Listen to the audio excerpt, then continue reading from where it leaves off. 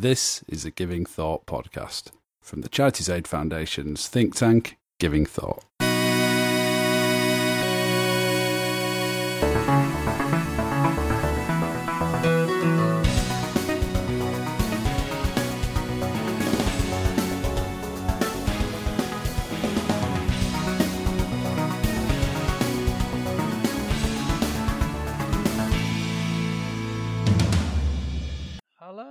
You're listening to the Giving Thought podcast. This is the podcast from CAF's think tank, Giving Thought, in which we look at big issues and themes relating to philanthropy and civil society. I'm your host, as ever, Rod Davis, and this week is an interview with Chris Putnam-Walkley. Chris is a well-known global philanthropy advisor, and she's the author of a new book called Delusional Altruism, which we're talking about in the podcast. Chris and I had a good wide-ranging chat about the book and also sort of inevitably about what's going on at the moment in terms of the COVID-19 pandemic and the way that's affecting philanthropy and philanthropy's response to it. So we talked about kind of what the book was about and her sort of thesis that there are a number of different kind of delusions or mistaken beliefs that hold a lot of donors and funders back from being as effective as they could.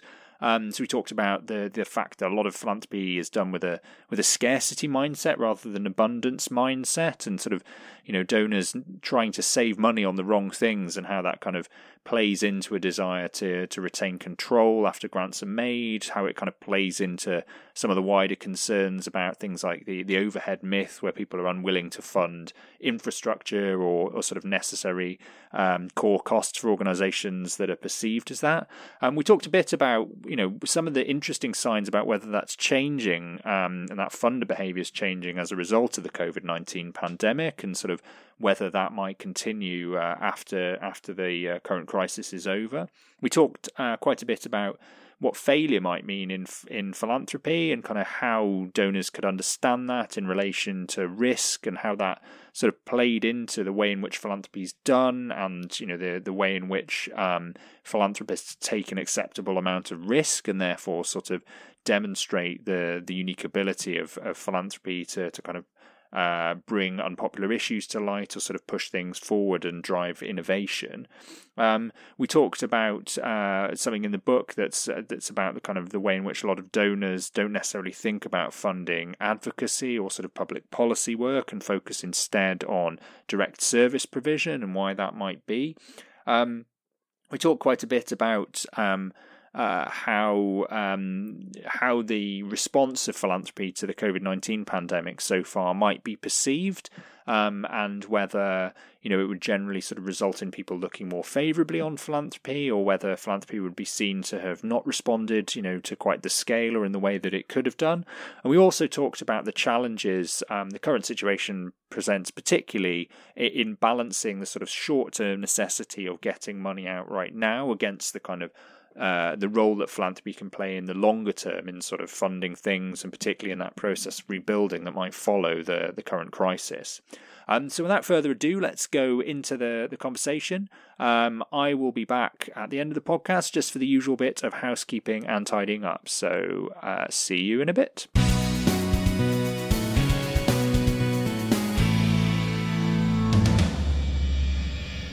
Okay, great. So I'm here with Chris Putnam-Walkley. Hi, Chris. Hi, Rodri. Great to have you on the podcast. So Chris is a renowned global philanthropy advisor and the author of a new book called Delusional Altruism, which I've had a chance to have a look through an advanced copy of, and is a really interesting book. So maybe the best place to start the conversation is if you tell us a bit in your own words about what the book's about, what this intriguing title of Delusional Altruism means, and kind of what prompted you to write it. Sure. Well, I've been advising philanthropists of all sizes and types for the past 20 years. And in observing them and their efforts, I came to recognize that, for the most part, the vast majority are genuinely wanting to make a difference and have a meaningful impact and change the world in important ways, but often we're getting in their own way and had sort of misguided thoughts, illogical ideas that were holding them back. And it was preventing them from having the impact that they sought. And often they weren't even aware of this challenge. And so that's where the delusional altruism comes from, is sort of these illusions that we create for ourselves that restrain ourselves as funders, and how it prevents us from being altruistic. So I really wanted to write a book that would help funders recognize this, see how it manifests in their own giving, and then identify ways that they can have a more transformational impact on the issues and causes they care about, in part by transforming how they give. Yeah, absolutely. And what are some of those issues that you've picked up on in terms of the delusions they have? Because I know in the book you talk about a whole you kind of outline a typology of things that you've seen that are specific and kind of you see quite often that donors have in their minds that might be causing them to be less effective than they might otherwise be. Yeah, so in the book I outlined 7 of them. So here's a few. One is having a scarcity mindset. And this, I think, is surprising to many people because philanthropists, of course, if they have nothing else, they often have access to wealth, either their own wealth or someone else's wealth, if they're, the professional staff of a foundation, for example. But too often, funders have a scarcity mindset, and this manifests itself in a variety of ways. Really, just kind of a belief that surprisingly, the more that they give to support the causes they care about, the less they should be investing in themselves, and therefore the more impact that they'll have. And this is misguided, I think, because I believe to be the best philanthropist, to have the greatest impact, you really need to become the best philanthropist you can be. And by that, I mean investing in yourself as a funder, investing in your own learning, building trusting relationships with your grantees, and believing that you need to create effectiveness for yourself as a funder in order to have the greatest impact on the issues you care about. And you also really need to invest in the nonprofits that you are trying to support. And so by that, I mean things like talent development, certainly investments in technology, excuse me, which we're certainly seeing now during this pandemic about the importance of investing in technology and being able to be agile and adaptive to what's happening around us. But too often, I think funders hamstring themselves and hamstring their grantees. And really, what this does is it prevents effectiveness. I think a scarcity mindset also manifests itself in things like not trusting yourself or limiting yourself based on your current capacity, or believing that you're too small to make a difference. And so I think funders often hold themselves back. They say, well, I'm too small, I can't really have an impact, rather than thinking with an abundance mindset that would say, well, maybe I only have this much money to give, but I bet I could partner with others and collaborate and leverage to make a difference. Or, often donors will, not trust themselves to make decisions. And so what they'll do instead is they'll wrap themselves up in data. They'll invest in endless data gathering and then become so overwhelmed with the information they've gathered that they can't actually make a decision. And so to me, it's one of the biggest delusions that funders face. And I think one of the ones that holds them back the most. Yeah, absolutely. I mean, a lot of really interesting stuff to pick up on there. I mean, what you were saying up front about the sort of lack of willingness to invest in your own capacity building and your own skills as a philanthropist, but also in the organizations you're funded, I think, will really resonate with a lot of people listening. I know it's a big conversation in the US, and it certainly is over here at the moment about the fact that donors are, and by that I mean individual donors and kind of grant makers, have traditionally been quite unwilling to fund infrastructure or things that are sort of perceived as infrastructure, and a sort of belief that you can get all the money to the front line without paying for that. Why do you think that kind of overhead myth, or the idea that all of this infrastructure is sort of wasted overhead, has become so prevalent, and kind of, how do we effectively challenge it? Yeah, that's a great question. It is a big question. I think a lot of it has to do with fear. And I think it's fear of losing control. And a lot of times funders place extensive restrictions on grants in terms of, from the ask all the way to the reporting, right? So the lengthy application processes, the excessive information that is required and requested of grantees that often isn't even reviewed or used for funding decisions, to, tight restrictions on exactly how the money can be used, how it can't be used, and then extensive reporting requirements, which again aren't often read ever by funders. And so to me, it's a fear of losing control, and somehow this belief that if you add all these restrictions, that you as the funder maintain more control. But it's really misguided, because what it's really doing is preventing the nonprofit from being able to be effective.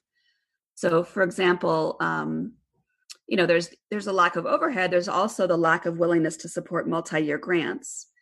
And, you think that if you dole out the money once a year and every year you're making a funding decision, even if it's a 3-year project, there's some kind of belief that you're being a good steward of the money and maintaining control. And really all you're doing is preventing the nonprofit from being effective, because without the confidence of knowing that they have funding for, 3 to 5 years, which isn't even a long period of time anyway, it's hard for them to make critical decisions like hiring.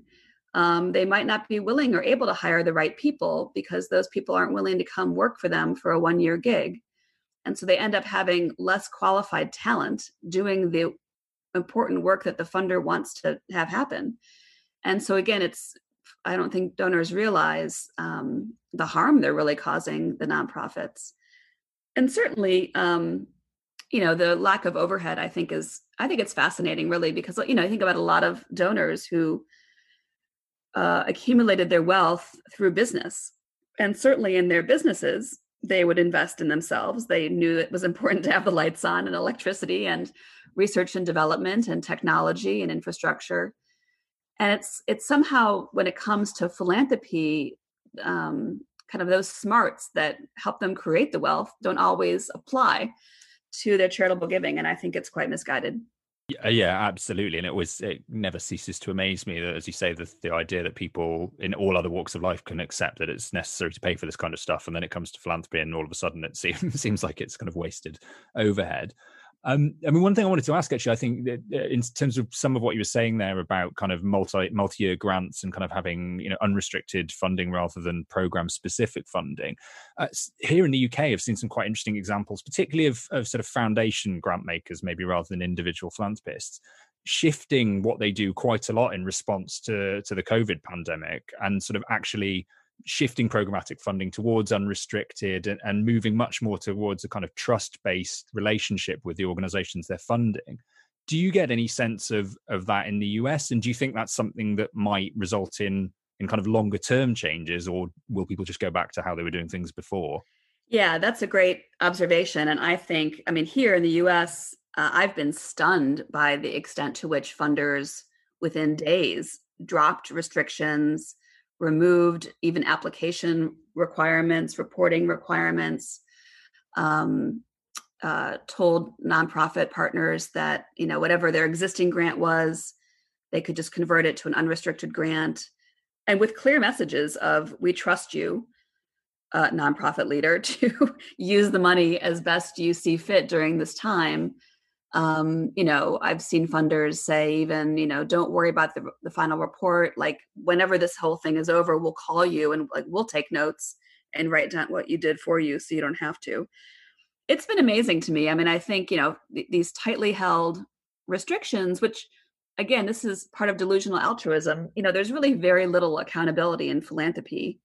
Certainly every country is different with its tax systems and regulations, but a lot of the restrictions that funders have, they put on themselves. It's things like we only make grants 3 times a year and the board has to be present in order to do that. Or, these application processes, or we only fund, no more than 10% overhead, or, we only select, we don't accept unsolicited proposals, or, whatever the restrictions are. For the most part, they're self-created, right? They could all go away. And I think funders forget that sometimes. Literally feel like they have to follow these rules that were created often years or decades ago that no longer serve them. And so to me, it has been amazing watching many funders change their behavior I mean, it's unfortunate it took a major global crisis to do it, but I think it's great that it's happening.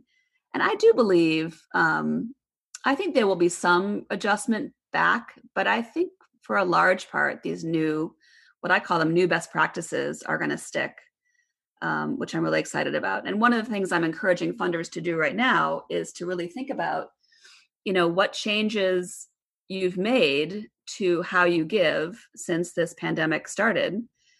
And think about it now, think about it 6 months from now, and what worked well. Was it okay? Did the world not end when you removed restrictions on your grants and told your grantees you would trust them? Was it okay not, to be able to give a grant without forcing them to follow your strict application procedures? What have you learned about how you give as a result of this pandemic that turned out to be helpful, easier on everybody, less expensive really on the funder, and beneficial for increasing impact? And what can you keep going forward? Because this crisis is not going to last forever. We don't know how long it's going to last, but there will be a period of recovery. And I think it's important to reflect on, what worked well, what didn't work well, and also, what systems and processes and infrastructure did you wish you had in place as a funder before this happened that would have benefited you? And how can you put some of those in place today?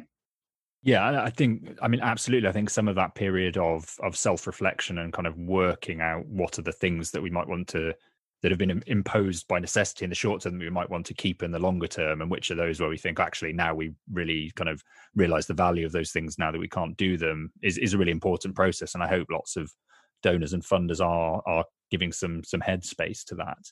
One thing I wanted to ask about, you were mentioning before in terms of the problems around the ways in which some grant making and sort of funding practices operated often seem to be to do with kind of power and control. And we were talking about how that might have shifted in the short term just as a response to the severe need at the moment in the nonprofit world. Have you seen any donors, or organizations that you work with taking things that step further and kind of going beyond the power dynamic between the funder and kind of grantee organizations and thinking even more about kind of end beneficiaries and communities? And I'm thinking here about some of the interesting stuff that was already being done around participatory grant making, and whether this has accelerated any of that thinking at all. Yeah, that's a good question. I mean, I do see pre-pandemic, pre-crisis, there has been a lot of increase, I believe, among funders of all types and sizes, to recognize, quite frankly, that nonprofits are the ones that are helping the foundations achieve their mission. It's not the nonprofit, it's not the foundation or the funder that's the one doing the work, right? They're funding the work. It's really the nonprofit that's doing the work. The funder is funding them, and therefore the nonprofit is a critical partner in helping the funder achieve their mission. And so I think there's more of a recognition of that, of the non-governmental organization as a partner, but also recognizing that the funder, while brilliant as they might be, right, knowledgeable, super smart, connected, lots to offer besides money, certainly doesn't have all the answers. And the people who are most impacted by whatever issue it is certainly are the ones most well positioned to provide guidance and information and insight as to what they need and what would be helpful, and what role they can play. And so I think there's been a lot of examples of funders that are willing to cede decision-making and control to not just nonprofits, but community residents, people impacted by these issues. And, this manifests itself differently. In some cases, it's more of a advisory capacity where, as funders are making decisions about what issues to focus on or their strategies or the right interventions to support, they're engaging different perspectives and voices to help inform their thinking, but ultimately still it's the funder's decision. And if you think of a continuum, kind of all the way, that's on one end, and the other end is truly handing over decision-making.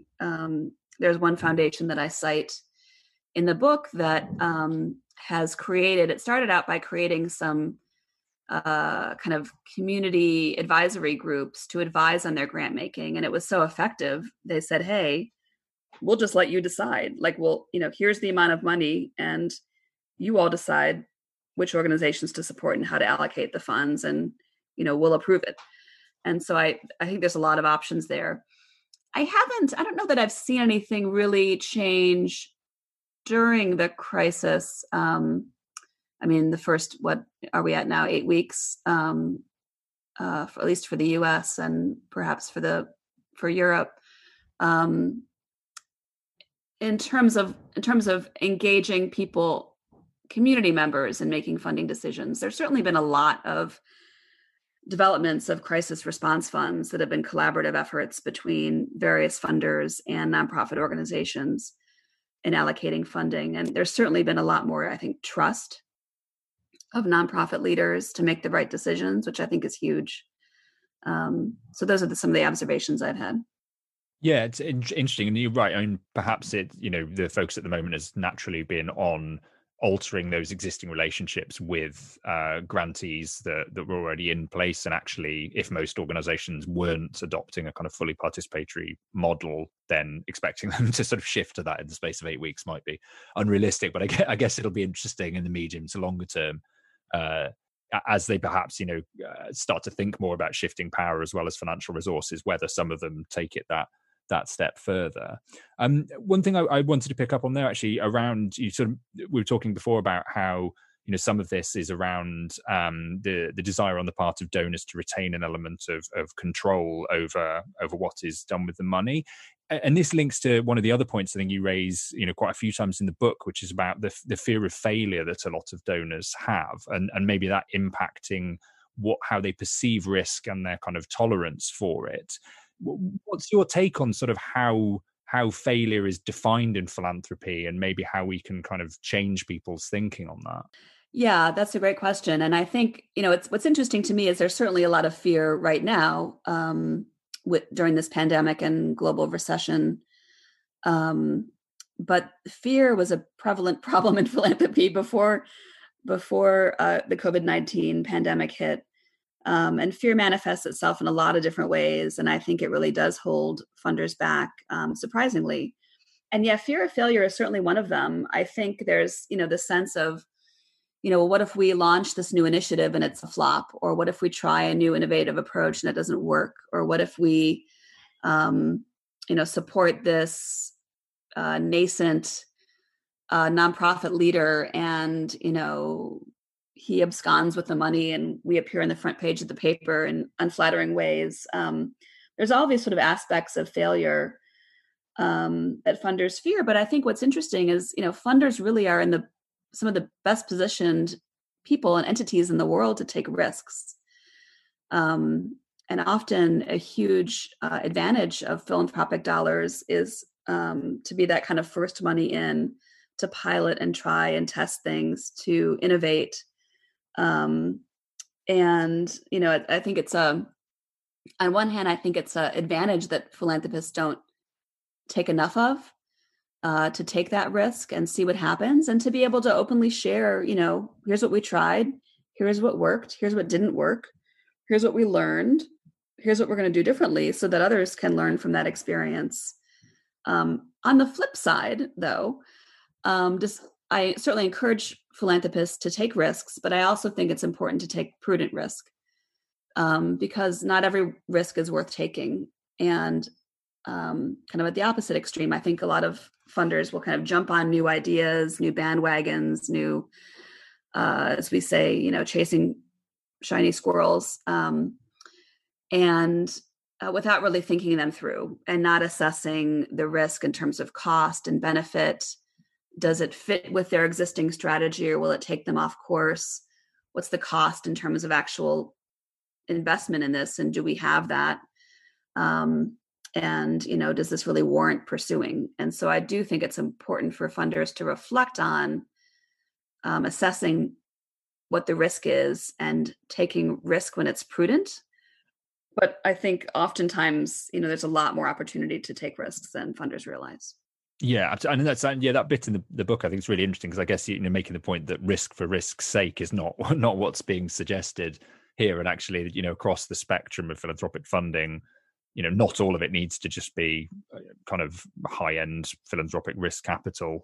Actually, there's a lot of space for funding existing programs and all that sort of stuff, but where there are opportunities to take risk and it couldn't be funded otherwise, that's where the sort of the unique power of philanthropy maybe shines through. Linked to that, actually, one of the things you touch on in the book, which is particularly interesting to me because I kind of come from a policy perspective at all this stuff, is you make a point with about the way in which some donors kind of think about how they can approach their funding and what are the options available to them. That too many often sort of start from the mindset of it has to be funding, a direct program or service, and entirely rule out the idea of kind of advocacy or policy influence as a way of achieving the same ends. Why do you think there is this blind spot, and kind of what's your argument to donors about why they might want to expand their thinking on that? Yeah, I think honestly, it's pretty simple. I think it's easier to get your head around helping, children with summer camp than it is to think about systems change and policy change. I think a lot of people naturally, all of us tend to want to, help people and like be able to sort of see how your funding made their lives better, like that month. And so, those kinds of projects, they're very important, providing healthcare or domestic violence support services or substance abuse treatment or whatever it might be, right? Very important and worthy of funding. But it's easier, I think, for anyone to get their head around how the impact that you're having when you see it more directly on people's lives or on, animals or the environment or whatever issue you might be focused on.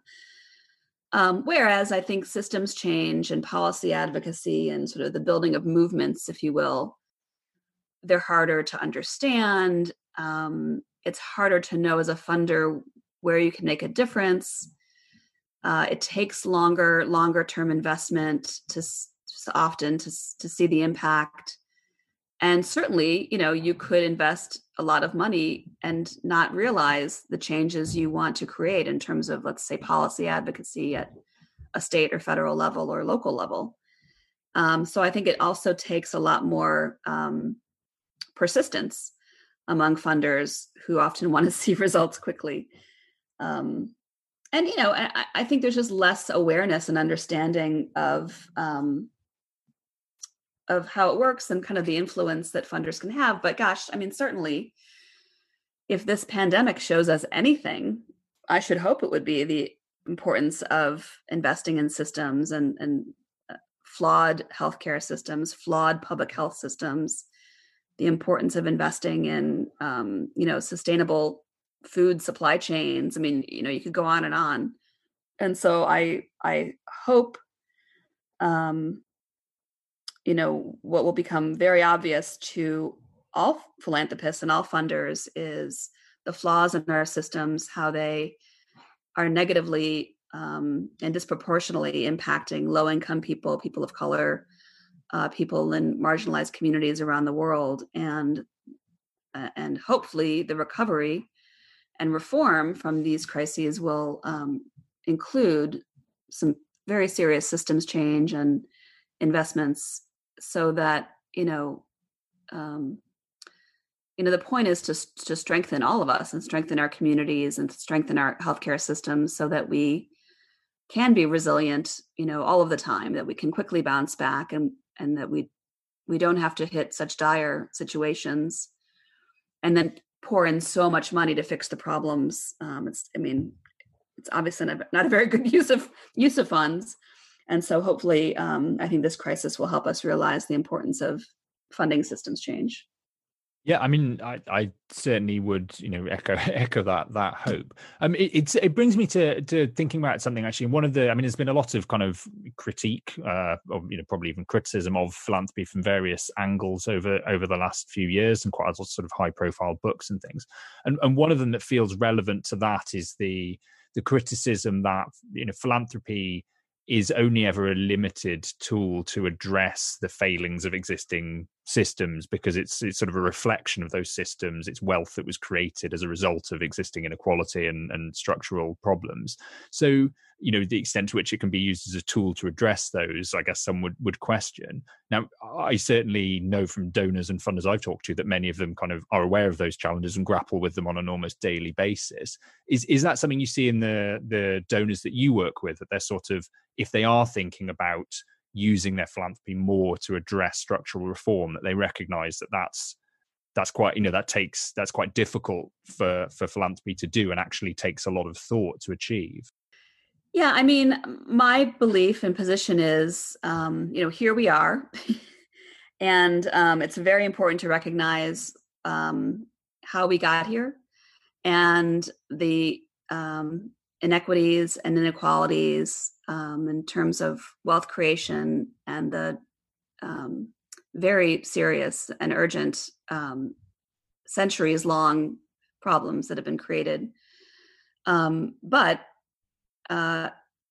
it's important for funders to recognize and understand that. I mean, for sort of in general, like sort of field wide, as well as for particular funders. If you're a corporation or you're a, family foundation that's been around for a century, and really recognizing and owning how your wealth was created and on whose backs, and, what was the cost of that.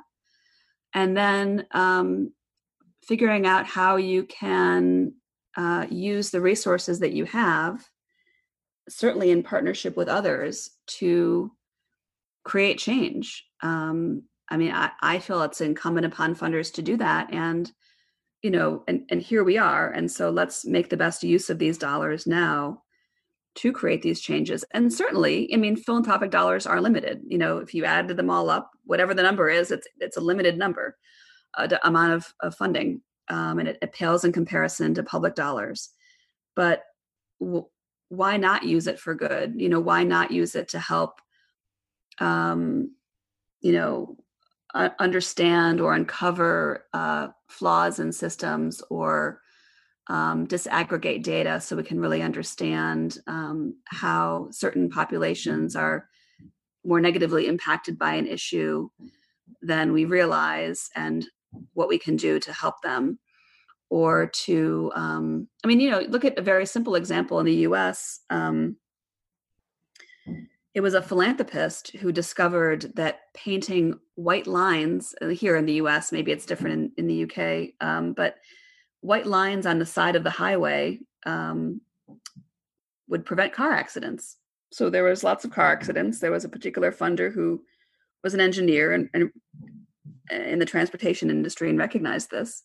And so he used his philanthropic dollars to conduct experiments with the permission, of course, of his state transportation system, and painted white lines on the side of the road, as opposed to only having lines in the middle of the road. Because if they're in the middle of the road, people naturally at night would kind of look to the middle, and then they'd kind of veer into the opposite side of traffic and get hit and killed.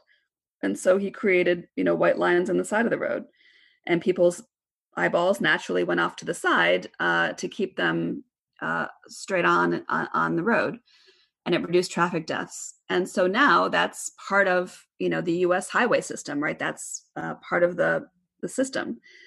And so I think, that's a very small example, and it was, relatively small amount of money given the amount of lives that have been saved over the past, 50 years since this happened. And so, philanthropists, even with a smaller amount of money, I think can instigate and ignite tremendous change. Yeah, I know, absolutely. And obviously, I remain positive about philanthropy's role. And again, it's, for that reason, you can always, there are challenges, and trying to, help philanthropy to be the best version of itself, I think, is something we should all aspire to. But there's certainly, it seems to me a very clear way in which it could play a unique role that can't necessarily be fulfilled by the state or the market. And when you see those examples, it's very sort of clear what that value is.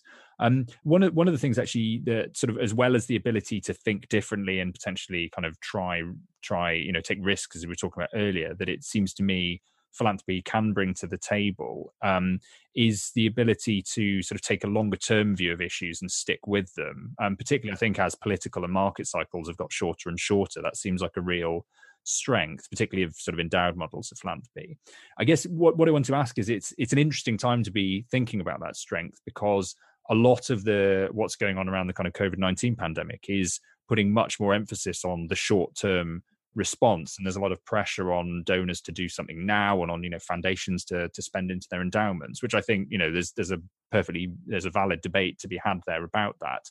But I guess the flip side is, what about the role of philanthropy in the process of rebuilding and sort of making the most of that longer term strength? I mean, is that a debate that you see sort of happening at the moment, and what's your take on it? Yeah, that's exactly right. I think one of the mistakes that philanthropists make in a crisis or disaster of any kind, if it's a flood or earthquake or a pandemic, is focusing on the immediate crisis and the crisis response, because certainly there's an urgency, there's immediate devastation, and everyone rushes to help, which of course is important and necessary. And then often we forget that there's multiple stages of any disaster. So there's the immediate response, there's recovery and reform, and ultimately building the resilience of communities and institutions to withstand these kinds of things.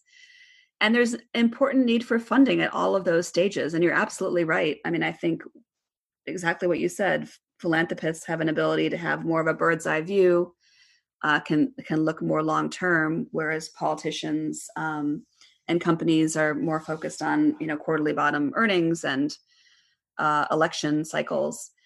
So I think it's hugely important. But certainly this crisis is unique in that it's impacting everybody. And so I think part of the crisis response is that philanthropists, everyone is feeling this pandemic. If it's because you're in lockdown, if it's because you're fearful, if it's because you're ill, if it's because you've lost resources in the recession, people who are hurting, whatever it is, this is impacting all of us. And so I think we're all keenly aware of the need to respond. And I think that we have no idea how long this crisis will last, or how long or when the recovery will start. But I think we're all recognizing too that we need to be in this for the long haul, and that things could continue to change. So yeah, I mean, here I see in the US, I do see funders who are kind of debating, do we spend our entire year grant budget now, like when there's still 6 months left in the year, or do we wait? And, I think it's different for every funder, and depending on the issue that they're funding. I know a lot of funders who are supporting local arts organizations, nonprofit, non-governmental arts organizations, have chosen to, fund them now, like basically use up all their grant dollars for the year, because if they don't, there might not be arts organizations left at the end of this. They might just go under. And so the belief is, let's keep them going and try to sustain them into the recovery period. But it certainly differs for every funder.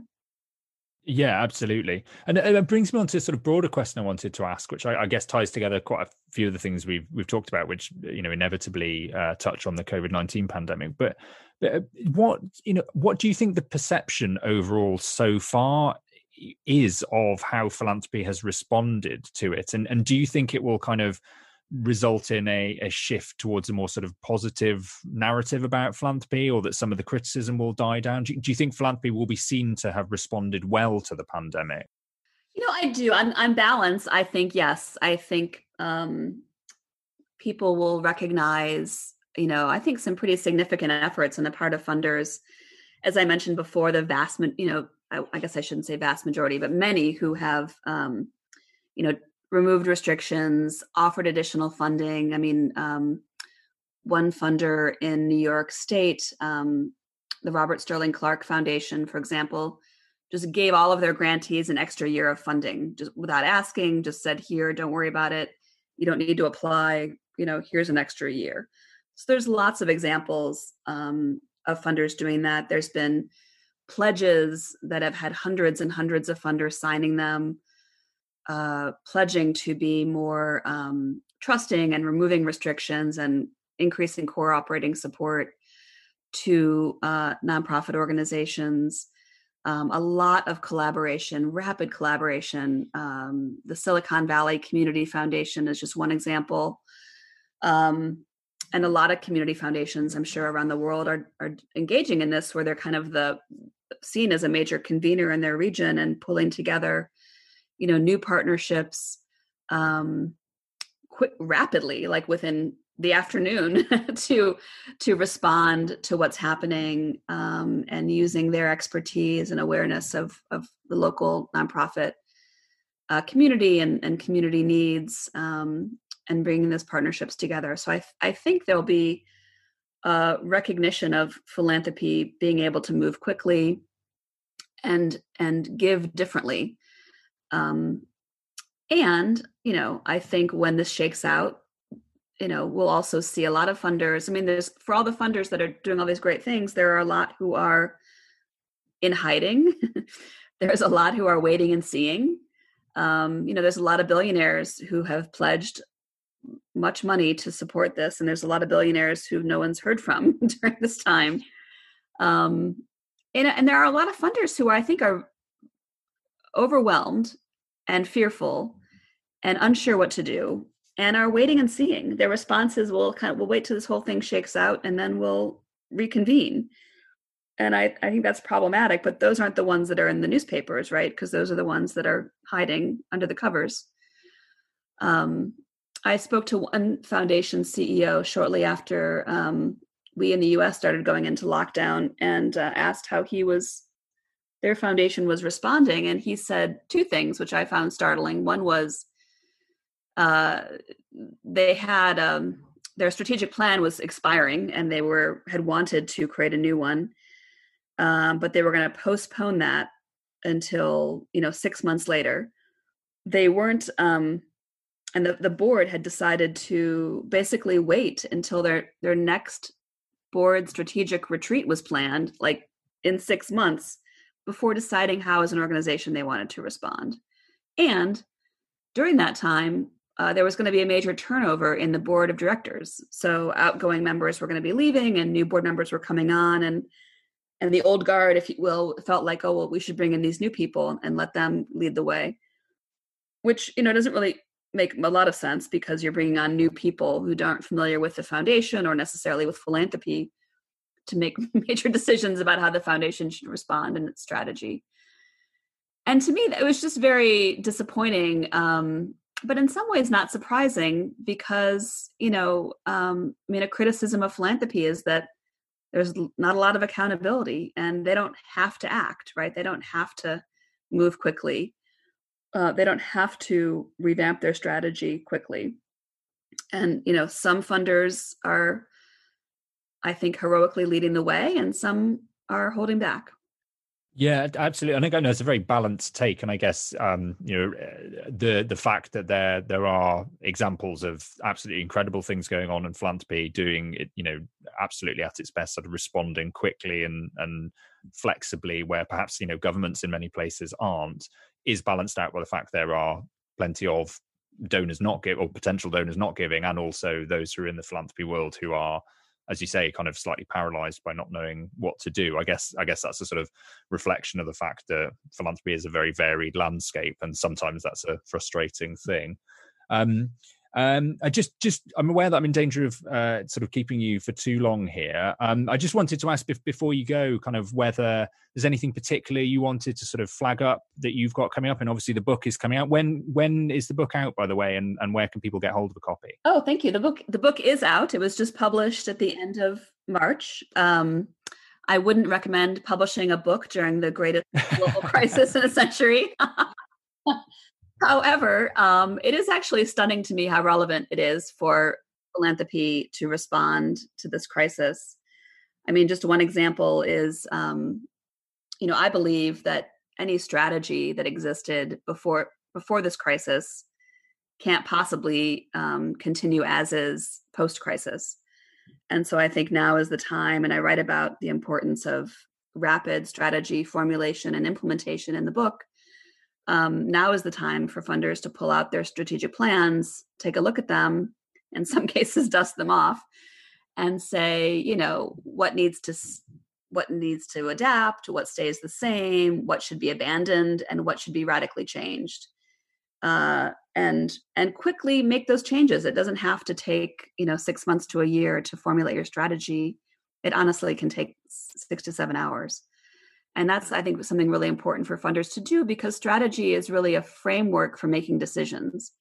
And right now, we want to be making the best decisions and thinking about, who do we want to be in a year? What do we want to accomplish in the next year? What kind of impact do we want to have? Where are we today? And what are the major 2 to 3 things we need to do to get from where we are today to where we want to be? And how can we quickly create a framework that allows us to make the right decisions and make the right choices with how we allocate our resources and our time. So the book to me is quite relevant for funders, and I would encourage, of course, all of your listeners to purchase a copy. It's available on Amazon. It is available on Amazon in the UK, I do know, because I just ordered one for somebody there. And it's available on Barnes & Noble and Books A Million. Great. Oh, well, I'll make sure I put links in the show notes to that. I think since I was sent very kindly in advance a copy of the proofs, I assumed maybe it wasn't ready, but it's great to know that people can actually go and take an action directly after listening to this. Anyway, it just remains to say thanks ever so much for finding the time to come on the podcast, Chris. It's been a pleasure having a chance to talk to you. And perhaps, at some point in a year or two's time, we can catch up and see how some of the aftermath of this pandemic has kind of panned out as we get out the other side, hopefully. That would be great. I'd enjoy that. Okay, great. Well, my thanks again to Chris for finding the time to come on the podcast. It was great to have a chat to her. I'll put links in the show notes to lots of things that we discussed, and certainly to where you can get hold of a copy of Chris's book, which is definitely worth a read. I've certainly had a look at it, I have to say, in sort of skim form in the run-up to talking to Chris. But it was a really interesting read, kind of outlining a lot of the sort of questions that we were talking about today, as you might imagine. So I definitely recommend going away and seeking out a copy of that. If you're interested in philanthropy and civil society issues more broadly, check out the Giving Thought pages at the CAF website. Why not follow me on Twitter at Rodri_H_Davis, or if you like this stuff that's more about sort of philanthropy, history and academic stuff, at Philiteracy. If you've got any ideas for other people we could talk to on the podcast or other topics we could cover, drop us a line at givingthought@cafonline.org. Other than that, just like, subscribe, leave a nice review wherever you get your podcasts, tell all your friends to come on down and try it out, and we'll see you next time. Bye!